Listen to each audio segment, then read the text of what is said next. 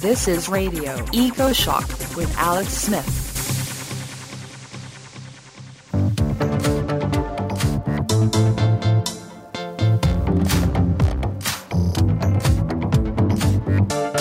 Welcome back to Radio Eco Shock.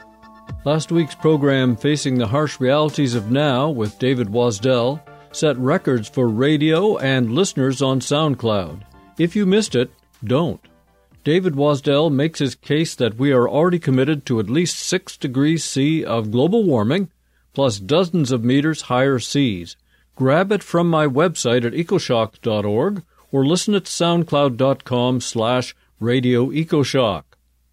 This week, I've got a broad mix for you. Courtney White says we can capture carbon back into the soil, even if only 2% of the population act on it.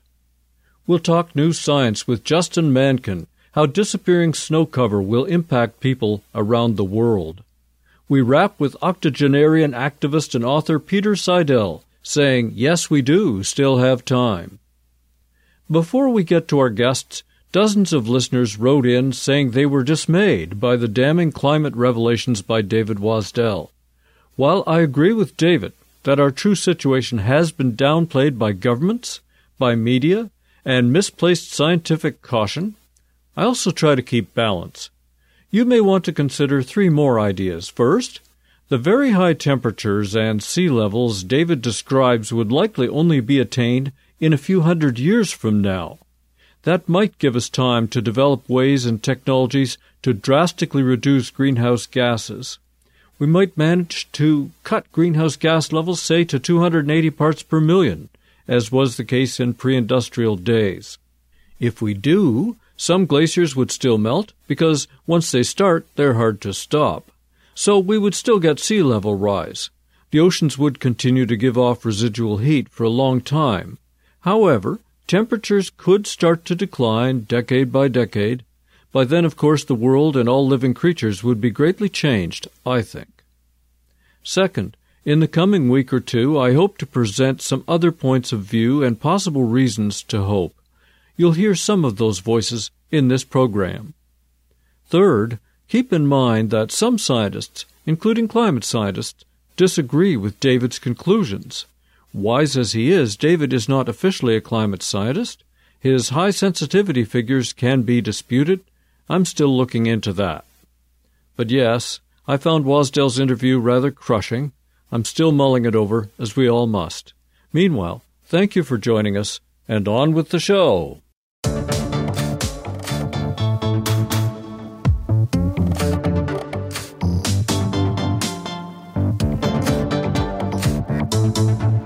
You know carbon is already too high in the atmosphere for our own climate safety, and perhaps you've heard the biggest and best solution is to put carbon back in the soil. But what are we supposed to do? Go shovel carbon into the lawn after work? Our next guest says organic carbon capture is maybe not a job for most of us, although we can help. In June 2014, I asked author and activist Courtney White about his book, Soil, Grass, and Hope. Now he's back with a collection of inspiring stories which point to fundamental answers. It's called 2% Solutions for the Planet. From Santa Fe, New Mexico, Courtney White, welcome back to Radio Eco Shock. Thanks, Alex. I'm very happy to be here. Just before we get to a whole slew of ideas for saving a living planet, how can you say just 2% of the population may be the key climate solvers? Well, the book covers a number of practices that involve agriculture, ecological restoration, and things like that. And the 2% of the American population that could be the workforce for that is largely farmers and ranchers. And I think most folks don't realize that most of the food in this country is produced by just a tiny fraction of our population. So that was the idea behind that part of the 2%. Yeah, it used to be about 50% way back in the day were, farming and on the land. I wonder, wouldn't that number have to go up if we stop using so much fossil fuels and machinery? Oh, yeah. And if we do a lot of the things that are in the book, folks who are not farmers and ranchers can help out as well. We have lots of ecological restoration that can be done. There's lots of jobs out there potentially for those kinds of works. Anything renewable energy, as we all know about. I mean, there's the potential for a lot of activity, a lot of jobs and paychecks kind of related to this idea of 2% solutions. It's not just about food. But I think the rest of us could be still carbon grabbers if we demanded carbon capture from the food we buy. I mean, wouldn't it be great, Courtney, to see labels saying how much greenhouse gas was either added or subtracted by the product you're about to buy? Yeah, and that's actually a very important part of the puzzle here, and I know folks are working on this. There's some complications about how to quantify and measure soil carbon, but they're figuring that out, and we know what the practices are that do this work.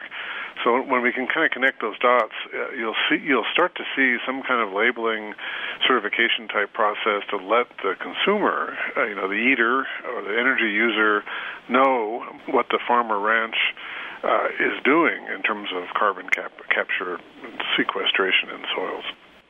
What do you think of Alan Savory's claims of returning carbon to the soil by raising meat animals differently? Well, yeah. So I have a couple profiles in the book that look at ranching and cattle and regenerative agriculture kind of through the lens of grazing practices. And we've known Alan for many years. A lot of the ranchers we work with use some variation on the principles that he thought of first way back when.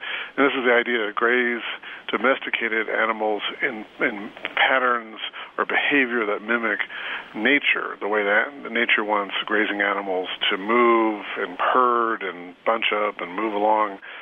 And there's an old saying in organic agriculture that nature never farms without animals, which is, I think, a really great way of looking at this. So in nature, there are herbivores grazing and going. So they graze and they go. That's bison, antelope, pronghorn, even rabbits, and everything.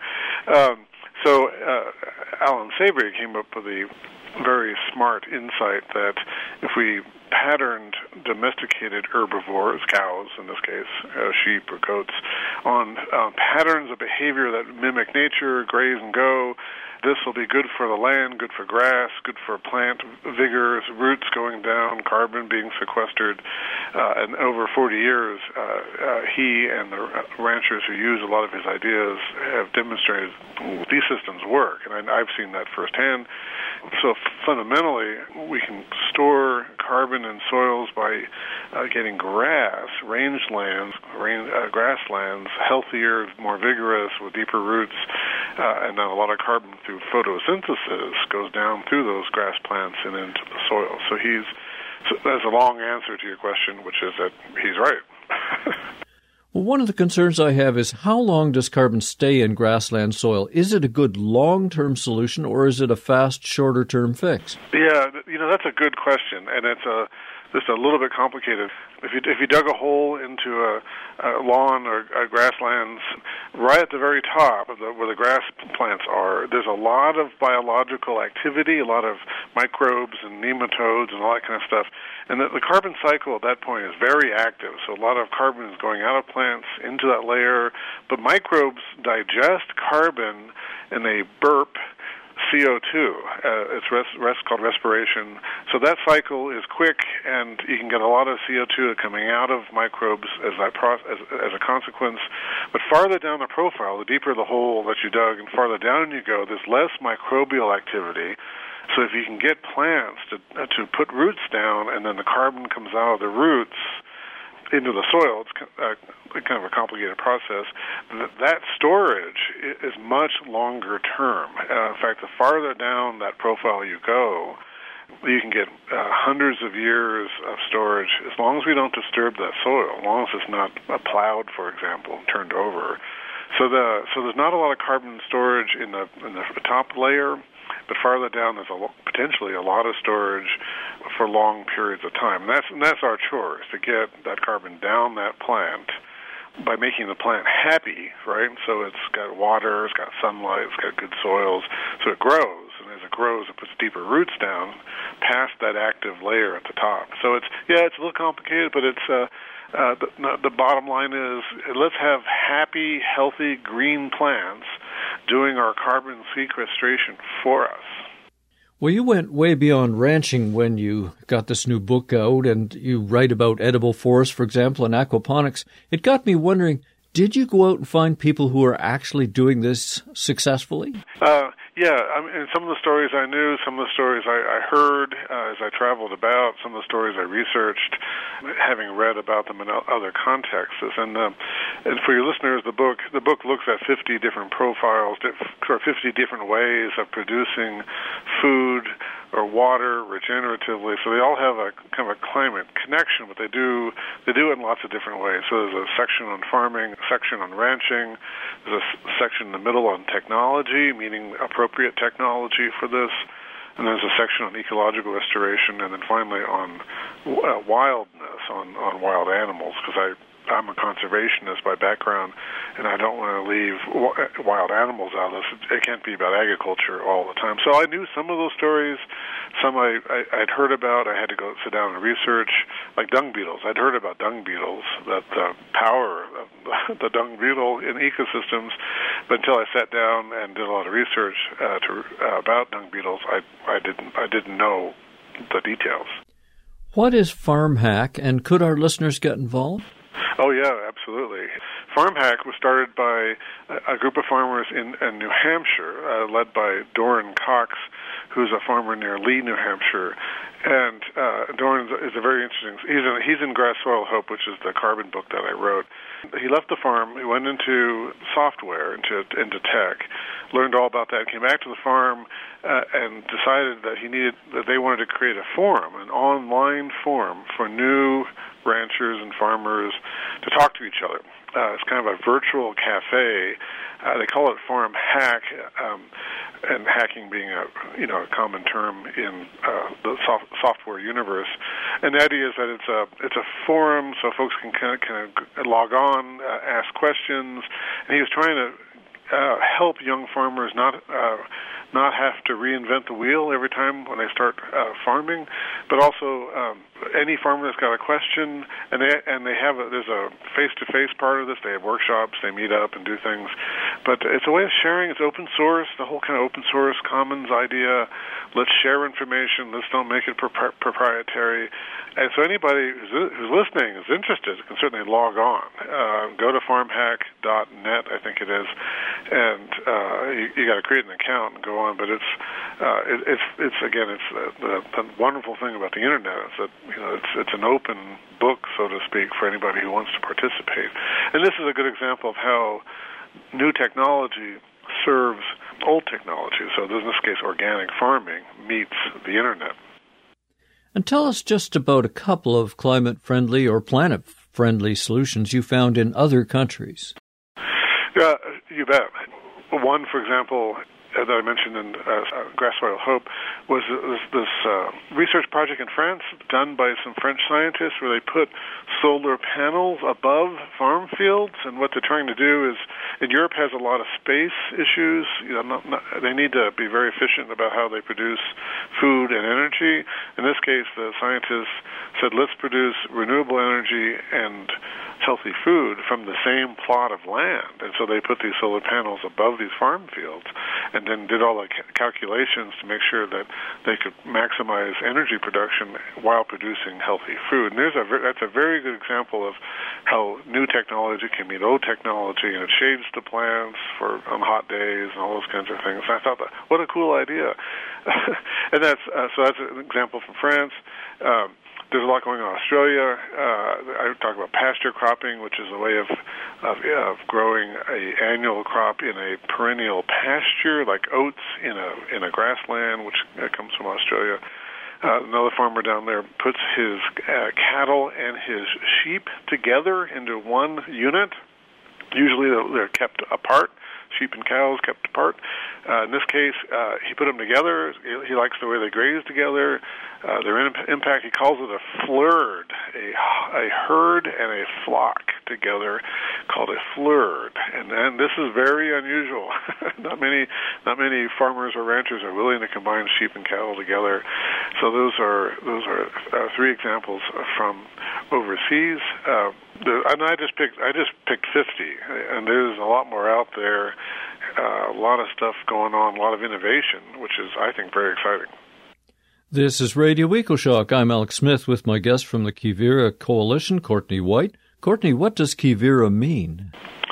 So Quivira is an old Spanish colonial word to describe unknown territory. So I live in New Mexico, and when the Spanish came exploring way back when, Quivira was the word that they wrote on the maps. It just meant unknown territory over the hill.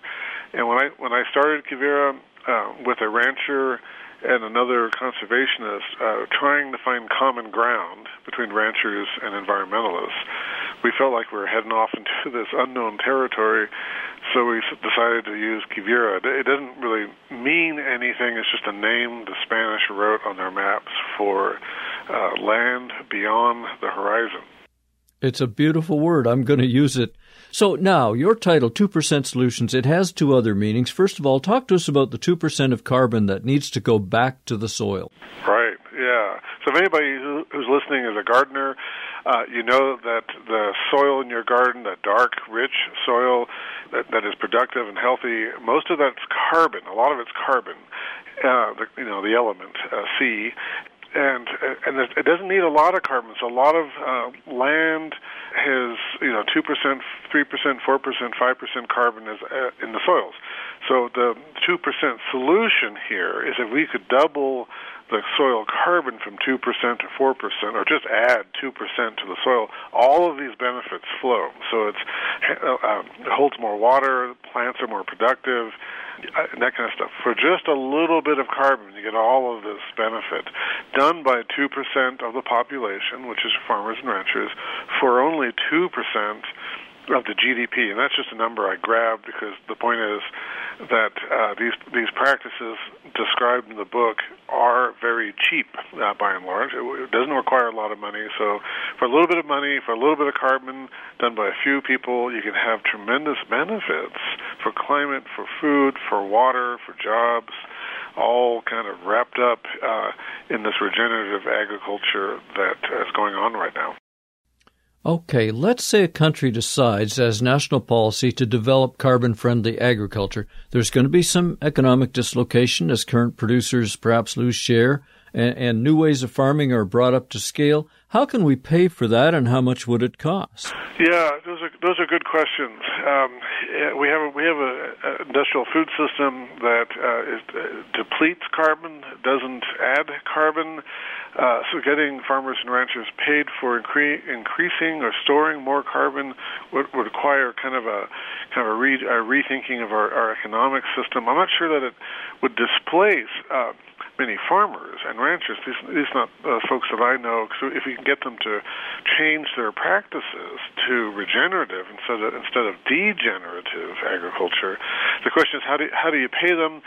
They would get a benefit from productivity, in their land, but ultimately we're going to have to figure out some sort of carbon payment system. It'd be nice to have it linked to a carbon tax, meaning that we tax carbon that we burn, that pool of money, which would help us reduce emissions.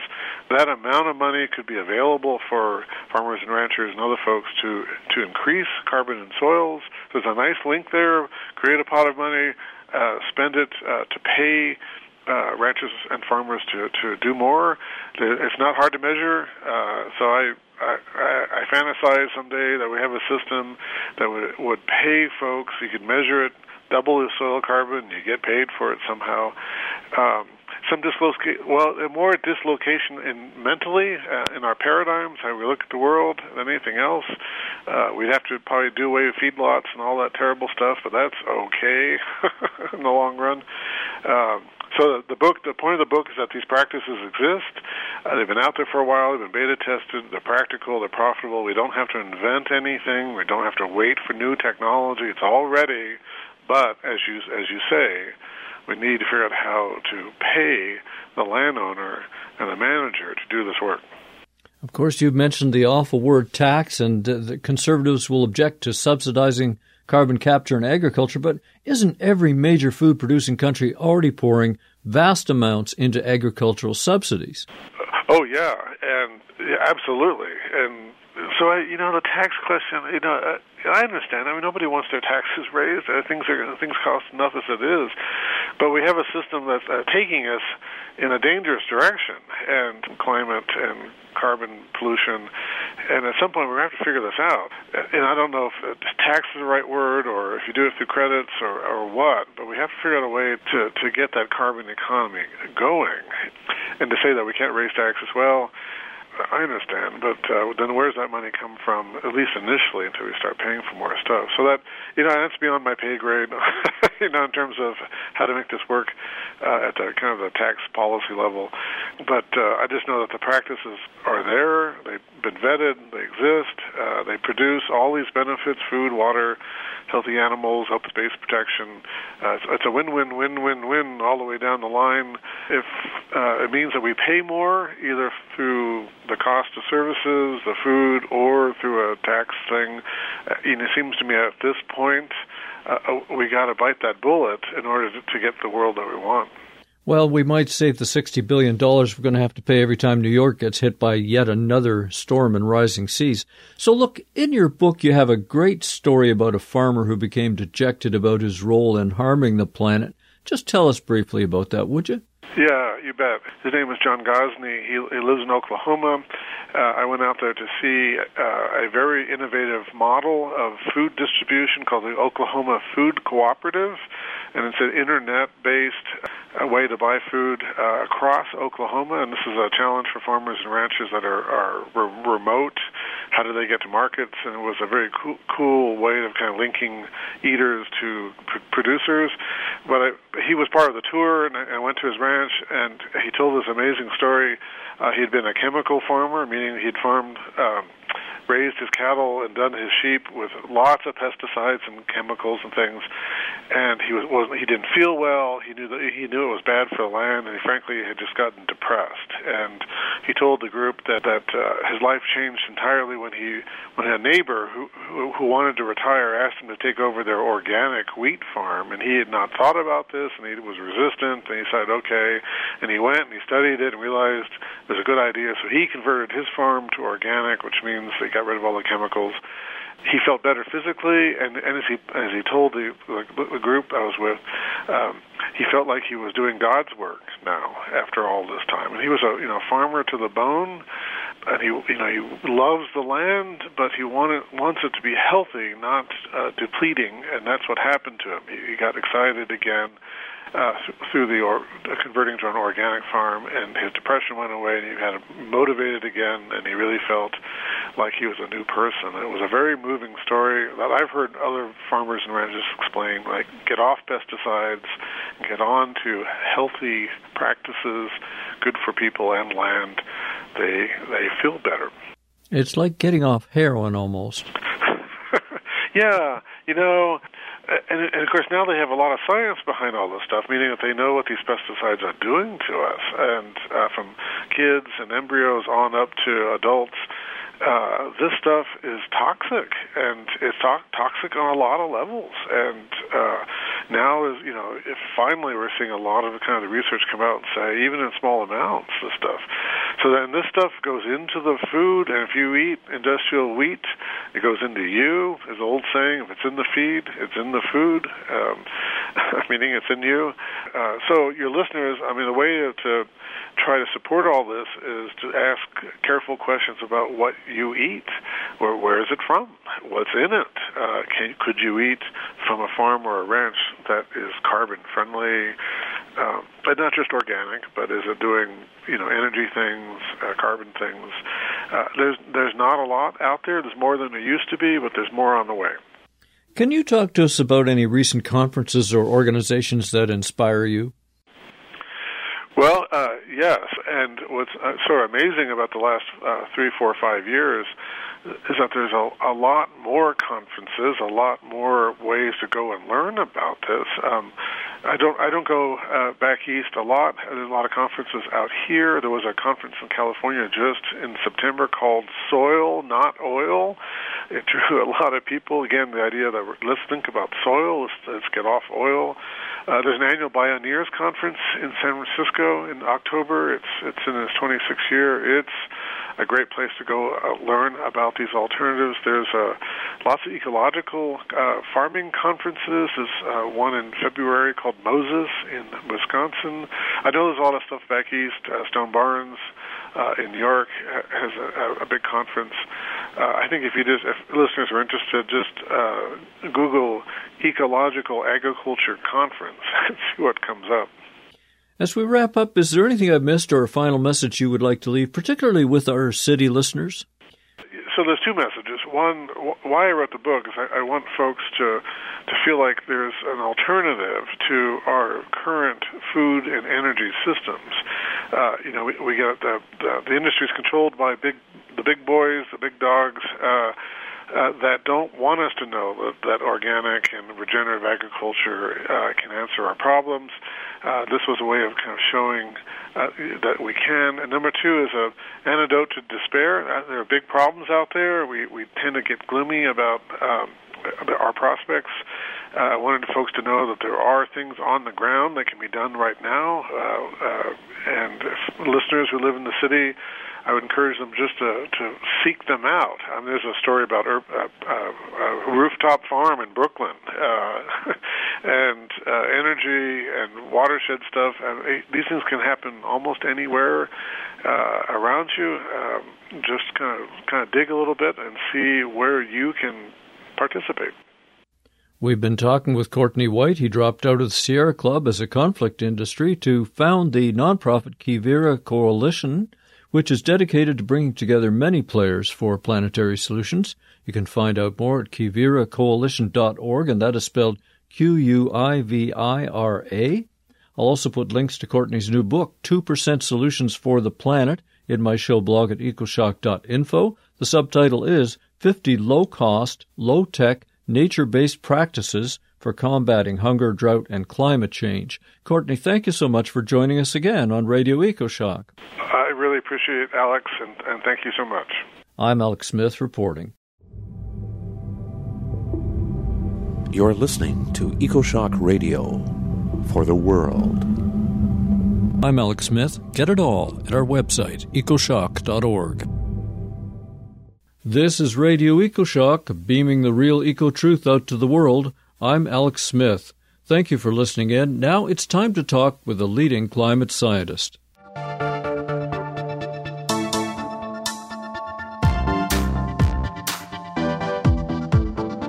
Last summer, the river in my little valley displayed its bottom for the first time. No one living can remember seeing it, and it wasn't really a lack of rain, it was the thin covering of snow in the mountain headwaters. On a warming planet, it makes sense we'll get less snow, but few of us have really worked out what that could mean around the world. A multinational team of crack scientists just released the paper, The Potential for Snow to Supply Human Water Demand in the Present and Future. It's not looking good. From the Columbia University Earth Institute and affiliated with NASA, we have Dr. Justin Mankin on the line. Justin, welcome to Radio EcoShock. Hi, thanks for having me. As you can tell, Justin, I have a vested interest in getting enough snow, and that's a strange concern for a Canadian, let me tell you. What happened to the snowpack in the mountains of California this past year? This past year in California, we saw near record lows in Sierra Nevada snowpack. There are lots of facts and figures that get thrown around about the actual amount of California's water availability that originates with Sierra snowpack. We know enough to know that it's a large fraction of California's water demand by such snowpack. And we know that the transition in places like California from being a snow-dominated regime up in the mountainous regions to being, say, a rainfall-dominated regime has some pretty big consequences, not just for people, but for ecosystems as well. Is declining snowfall just a problem on the west coast of North America?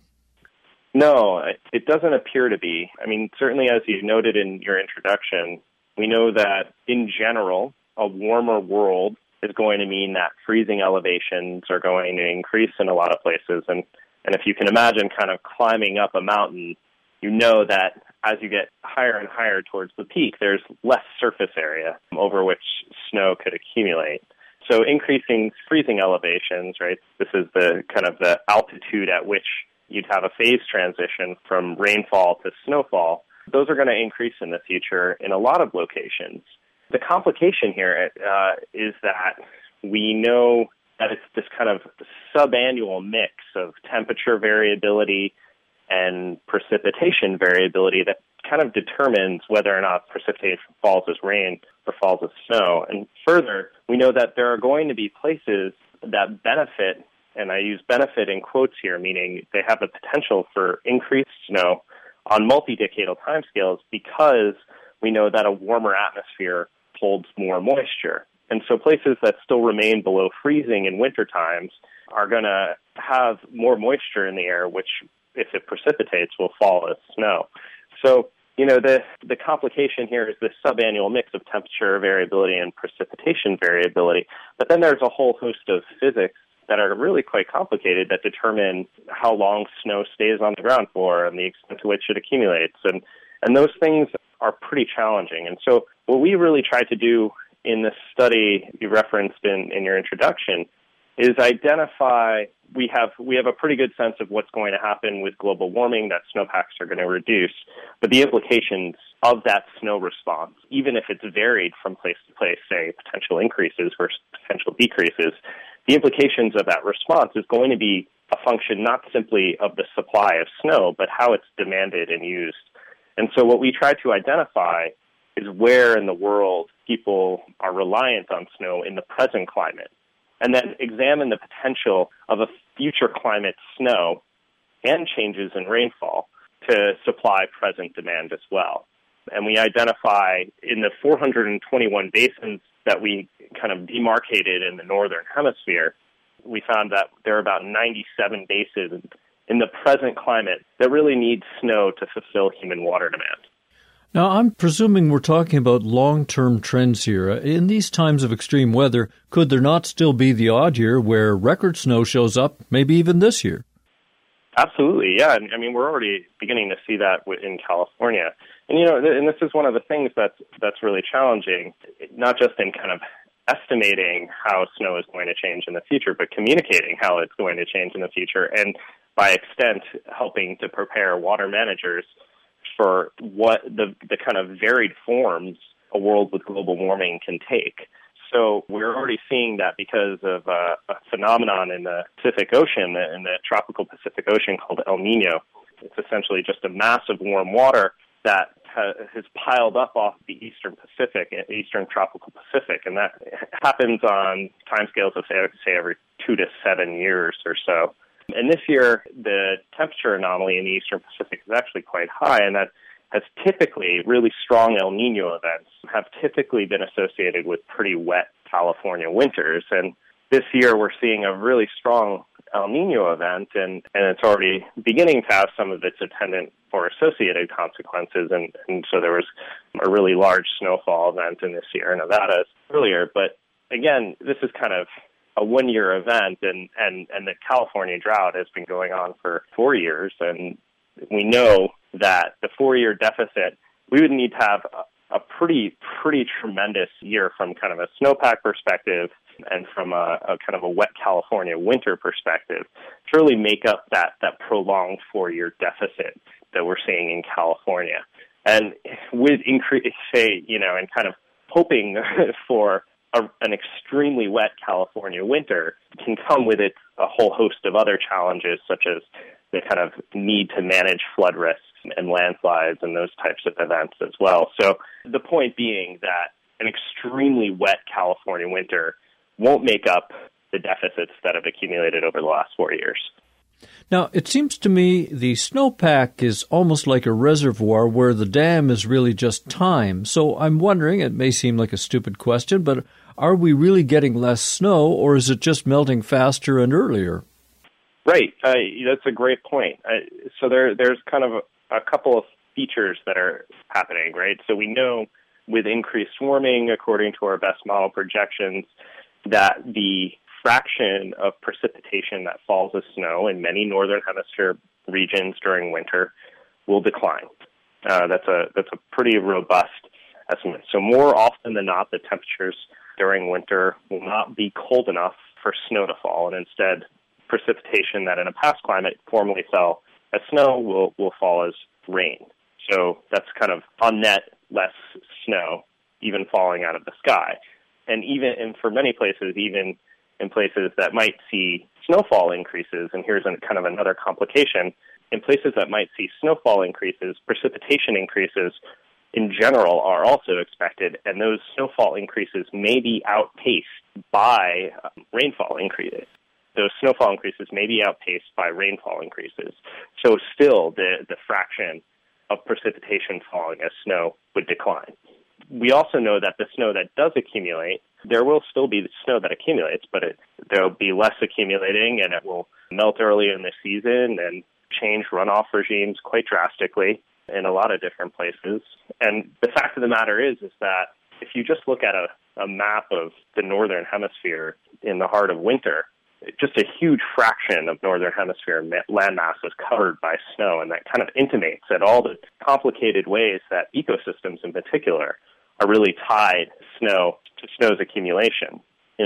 For forest ecosystems, for example, there are numerous studies that point to the fact that snow cover provides a layer of insulation on the ground, protecting vulnerable root structures in forest ecosystems, that it also helps kill pests that try to overwinter and cause a lot of the forest dieback, such as we're seeing in the northwestern United States.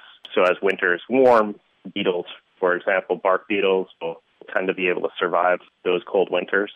The other feature of it is that, come spring, a lot of riparian and forest ecosystems rely on the fact that snow pulses off a tremendous amount of nutrients in addition to water. And that feature is really critical, and I think one that a lot of researchers a lot of ecologists are exploring the implications of that.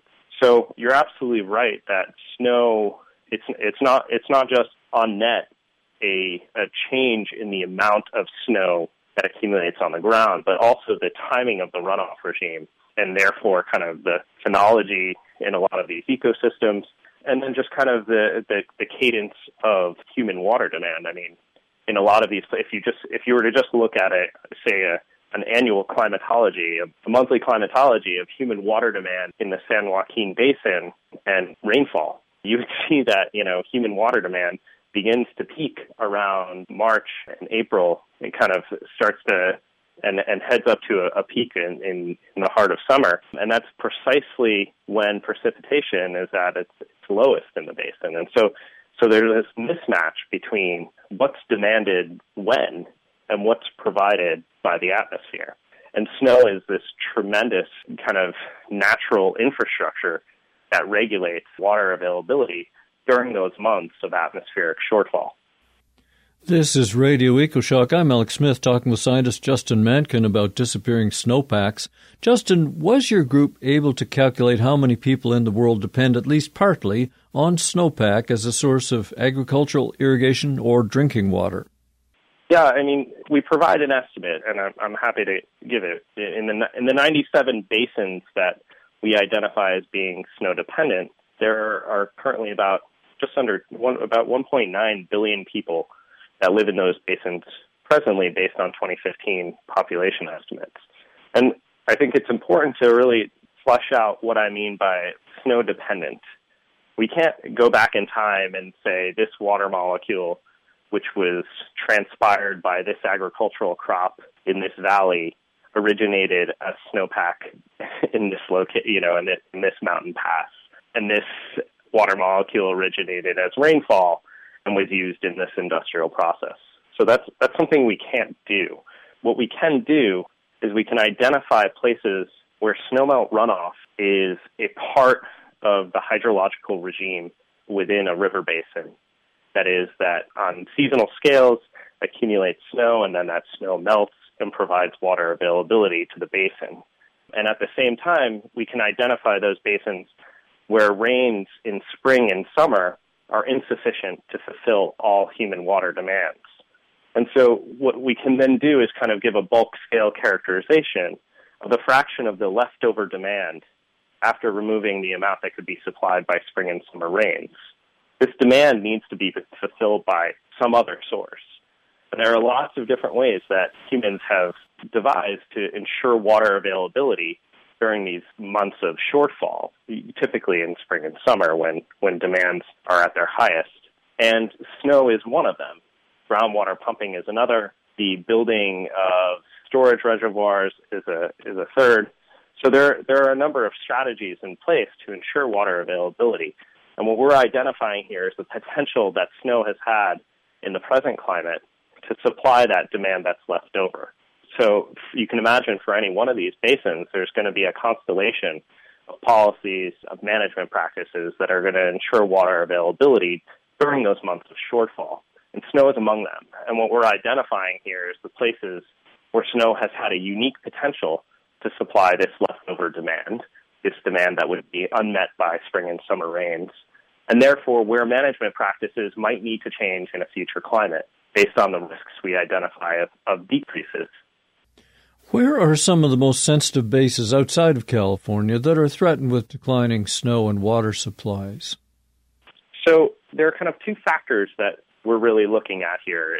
There's changes in snowmelt runoff, which is something that we expect. But at the same time, I noted earlier that a warmer atmosphere is going to hold more moisture, so we expect a lot of places to have increases in rainfall at the same time that we would expect them to have decreases in snowmelt runoff. And so a kind of a critical quandary here is the extent to which this increase in rainfall, if people had the means to capture and use it productively, to what extent could these increases in rainfall actually offset some of the losses from snowmelt runoff decreases? And so what we tried to do is to take that into account moving into the future. And the places that are at greatest risk are those locations where you expect both decreases in snowmelt runoff and decreases in rainfall runoff. So they're kind of doubly affected over the spring and summer months when demand tends to be highest. And there are non-trivial likelihoods in a lot of basins, including in the American West, the North American West, including on the Iberian Peninsula and the Italian Peninsula and parts of the Middle East and Anatolian Peninsula in Turkey. There are also a number of basins in the Caucasus and in Central Asia that do also have some non-trivial likelihoods nearly of decreases in both rainfall runoff and snowmelt runoff. Just from a snowmelt perspective, there are a large number of basins that have over 90% risk that we identify as having potential to increases, and those are similar basins to the ones I just named. So from a 90% risk perspective, Sacramento, the San Joaquin, the Rio Grande, the Atlas Basin in East Africa, Northeast Africa, Iberian Peninsula, parts of the Italian Peninsula, and around the Aegean Basin. You know, what's actually quite interesting is that the Indus Basin we identify as having a pretty low risk of decreases in our measure of water availability, and that's because the increases in rainfall runoff really compensate the decreases in snowmelt runoff. And so this kind of highlights another really important point that I intimated at earlier, which is that our measure is capturing this interaction between snowmelt runoff and rainfall runoff and its ability to supply spring and summer human water demand. And so in a future climate, if what was formerly accumulating as snow is now falling as rain, that presents a really different management challenge to people because people need to be in a position to capture and use that water. Otherwise, it will just run off to the ocean. The great thing about snow is that it kind of releases water concurrent with some of these increases in demand. And so our kind of ability to identify, to parse that out for different locations that we identify as, say, having equivocal risks, meaning that there are not decreases in our measure of water availability, we'll have to be in a position to respond to this transition from a solid precipitation regime, i.e. snowfall, to one that's a liquid-dominated one, i.e. rainfall. And that isn't captured by our analysis. Well, climate change is so inconvenient, and it doesn't help that this complex planet is hard for humans to grasp at all. Your science, I think, has contributed to it. We've been talking with Justin Mankin, lead author of the new paper, The Potential for Snow to Supply Human Water Demand in the Present and Future. You can find links for Justin and this paper in my weekly Radio EcoShock blog at ecoshock.info. Justin, thank you so much for finding the time to talk with us. Oh, happy to do it. Thanks, Alex. I'm Alex Smith reporting for Radio EcoShock. Radio EcoShock.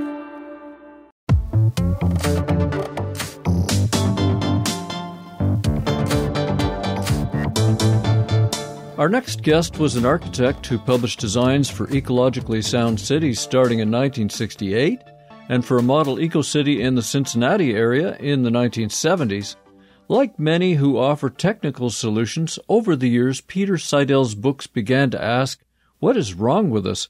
Why can't we adopt obvious answers to serious problems? His 1998 book, for example, was Invisible Walls, Why We Ignore the Damage We Inflict on the Planet and Ourselves.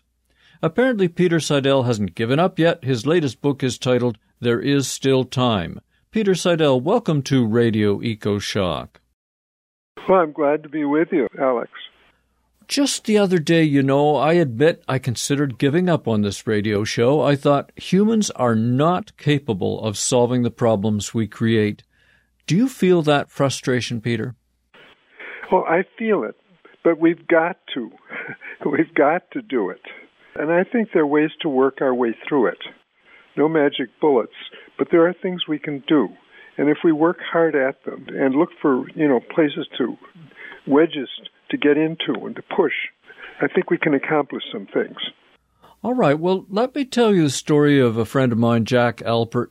He was working at General Motors in the 1960s.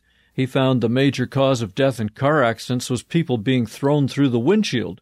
So as an engineer, Jack invented seatbelts, and they worked. But he was horrified when people would not wear them until decades of tickets and fines later. So what is it about human nature that even when we have a solution, we don't act to save our own lives? That is a very good question. That is something we've really got to work on very hard. I mean, the fact is, I observe that what you're saying is true. We've got to deal with it, and we've got to find out better reasons of why we don't. Well, I wonder if it isn't because we're absorbed with our own personal lives and can't get beyond that. I just did a show on a tremendous climate disaster in Indonesia, but it didn't reach as many people as I think it needs to, and I guess people don't care about Indonesia. So somehow we've got to get global, and that doesn't seem to be in our nature. We evolved to live as hunter-gatherers, and this was in a very small society, a very small group. And we had to care about what was right around us. If we actually cared about something that was happening way off, a leopard might jump out of a bush and eat us.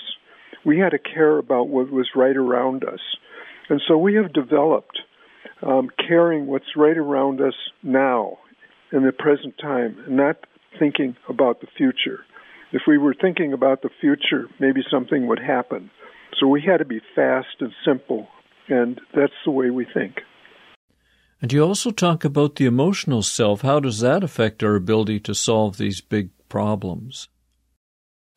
Well, the emotional self is necessary because one thing, it got me to write this book because you care. And because of that, the emotional self does a lot of good things. However, there's another aspect of it that is a real problem to deal with. For instance, every day there are 15,000 children die because of malnutrition. Now, who's moved by that? Hardly anyone. However, if they watch a television program and there's a cute little dog gets hit by a car, they'll get all wrapped up in that. They might even send things to the station for the dog. And that way, the emotion right now that's close to us that they can feel somehow moves them. Whereas the reality of what's happening, of 15,000 children dying every day, doesn't strike them. It is strange, and I wonder, though, how much our inability to solve problems may also be institutional. For example, do you think corporations and capitalism can really prevent a climate catastrophe? There actually is not much incentive the way the corporation is set up. A corporation is set up for what? It's set up to basically to make money for its stockholders. That's its goal. And its stockholders are people who aren't thinking very much about the future. And they want their money now because If it doesn't make money, they're going to sell their stock and move on to buy something else. So a corporation just isn't set up, isn't organized to protect our future. Yeah, so in a journal called Futures in 2009, you published a piece that puzzled me a little. I didn't have access to read it. It's called, "Is It Inevitable That Evolution Self-Destruct?" What was that about? Well, it was a scenario. So I was asked to write a scenario about the end of civilization, the end of that. I didn't get the idea to do it. I was asked to do it. It's interesting. That's sort of the beginning of this whole thing, which led to this book. So I started thinking about it, and when you look into it, I saw that, well, maybe it's even inevitable that we're going to destroy ourselves, because we do things, we're driven in a certain direction that do things that work in a way that don't work for our long-term good, but that evolution made us so that we work for our short-term good, what we need now. It did not make us be concerned about our future. And in concern about what we want right now, here, we can do an awful lot of damage. And the conclusion of that is, when you think about it, it could actually lead to the destruction of civilization. And you took another route to painting that predicament in your science fiction book called 2045, A Story of Our Future. Could you just give us a brief outlook of what's in that book? What's in that book? Well, that book is really a story about what it would be like, putting in the form of a story, and that goes back to the emotional thing. Because when you present a lot of information about the future, people aren't as much moved by it. So I thought, well, let's try a novel. It doesn't work as what novel readers want because, first of all, they want to have a conflict on one of the first pages. It didn't have that. But it looked at a lot of things that are happening and projected where this was going, where it was headed. You were talking just about corporations. There's more and more amalgamation and merging. And in this book, it ended up with 8 corporations, and they all moved on to a series of 3 different islands around the world, where these 8 corporations had their headquarters. And these people associated with each other. They lived on these islands. They kept as much as they could away from, other people weren't allowed to come there and see how they lived. Well, anyhow, a series of things like that were things that were happening and projected into the future. Where could this lead? And that was one of the things that it led to. A lot of environmental things, of course, like global warming and spread of all kinds of things. One thing, it had a huge factory in Senegal, I think, and it was a huge place where people were starving outside, and they'd go to this factory just because they get fed there. And once they went into this huge building, they never got out, except on a barge which would dump them into the ocean. And there they worked because they got fed. And there they produced cheap things, T-shirts, so on, which was cheaper than you could get anyplace else because these people were working for basically nothing. Back to slavery. Well, I'm wondering, we talked about evolution, and one feeble hope, and maybe a scary one, is that giant global computers could help us arrange our society to avoid the worst catastrophes. If we can't evolve in time, maybe we become computer-assisted. What do you think? Well, one trouble there would be, I think that the corporations would grab hold of the computers and use it for what they want to use it for. And I think that's what would probably happen. Yeah, or some power-mad politicians, a dictator or something. Who controls the controllers? Well, there's big tie-up between politicians and the business. They work together.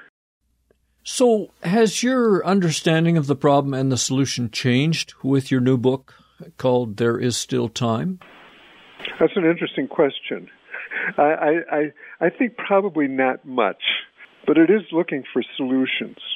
What we can do. It's assuming we're starting where we are right now. We're not starting where we were in 2045. We're starting now to see to deal with the problems that we have in hand. And it looks at us and pretty much exposes us for what we are. And I think that a lot of these things, if they become exposed, like in the back of the book, I offer some solutions, and one of the solutions is, and the solutions I divide into two types. One thing is what humanity ought to do to survive on the planet, but we can see today what humanity is doing, and they're not doing very well. So the other is what really committed environmentalists can do, people who really want to do something. And some of the things that they could do is they could bring together important scientists and thinkers, and they could analyze things about, like, greed, what makes people greedy, why are they like this, and expose them and publish this. Because we know, that happiness, and this is printed over and over again, is not related to how much money you've got or this or that. And there's a lot of these things to look into and publish and make it public. And I think some of these things could help. Now, I know some Radio EcoShock listeners feel deep in their hearts that there is not still time. The infrastructure for a 5-degree hotter world is built. We don't show any signs of changing, and major ice sheets at the poles seem committed to melting. What makes you think, Peter Seidel, that there is still time? Well, I don't know that there really is, but there still is time to do something. And what we can do, if we really got effective at it and worked on it, we could mitigate what's going to happen. In other words, would it lead to a total extinction and all of that, or is it something, whatever we do, I think that it's going to be a pretty rough world. It's going to be a lot hotter. There's going to be a lot less food. You can say there's going to be a lot more people. They keep breeding, but however, it just simply isn't going to be able to support all those people. But there's going to be a lot of people living in terrible misery. And somehow, the human species could pull through. It may not. I don't know. By my calculation, you should be arriving at age 89 this December. Why not just sit back and see what happens? What drives you to keep struggling with ways to save ourselves? That's a good question. I think if people care, who of us is going to be alive 100 years from now? Not very many of us. But I think we've got to care about the world 100 years from now. If we're moral people, if we're ethical people, if these things matter to us. Well, is there anything I've missed you'd like to tell our listeners? I think we've got to try. We've got to work. And I do think that the people who are already committed to trying to do something have to work even harder, and I think they can. And Chapter 7 of my book comes up with suggestions of things that people who really want to do something and will do something, if they have some other ideas of what to do, what they can do. On my website, which is peterseidelbooks.com, there is a thing where you can add comments, and I welcome comments there. If people have ideas of what we can do, what environmentalists can do, because we can't expect that the general public is all of a sudden going to turn around and do something big. But people who care already can do more if they think that it will be effective. And I'd like to collect ideas on that and put that on my website and put them wherever I can. And in their future editions of the book, to put it in there. Okay, and that's Seidel. So, obviously, we've been talking with Peter Seidel. His new book doesn't shy away from describing how serious, perhaps even deadly, our current overshoot and overloaded civilization is. But as the title says, Peter thinks there is still time and explains why we're hung up and how to do better. I'll put links to the book in my Radio EcoShock blog, published at ecoshock.info. Peter, thank you so much for talking with us. Well, thank you for giving me the opportunity to talk about this, something very deep on my heart, as you can see. I'm Alex Smith reporting. Even as he approaches 90, Peter Seidel tries to stimulate action to save the ecosphere and the future. I admire that. At Radio EcoShock, I know we're in for difficult struggles ahead. But I hope we all can see that the last chapter has not yet been written, if there is a last chapter. The story of natural life on Earth is composed almost entirely of twists and surprises. I remain convinced there is a future, and we should try, and try again, to make it the best possible for all those who come after us. I'm Alex Smith. Be sure and check out the show blog published every Wednesday at ecoshock.info. Thank you so much for listening and caring about your world.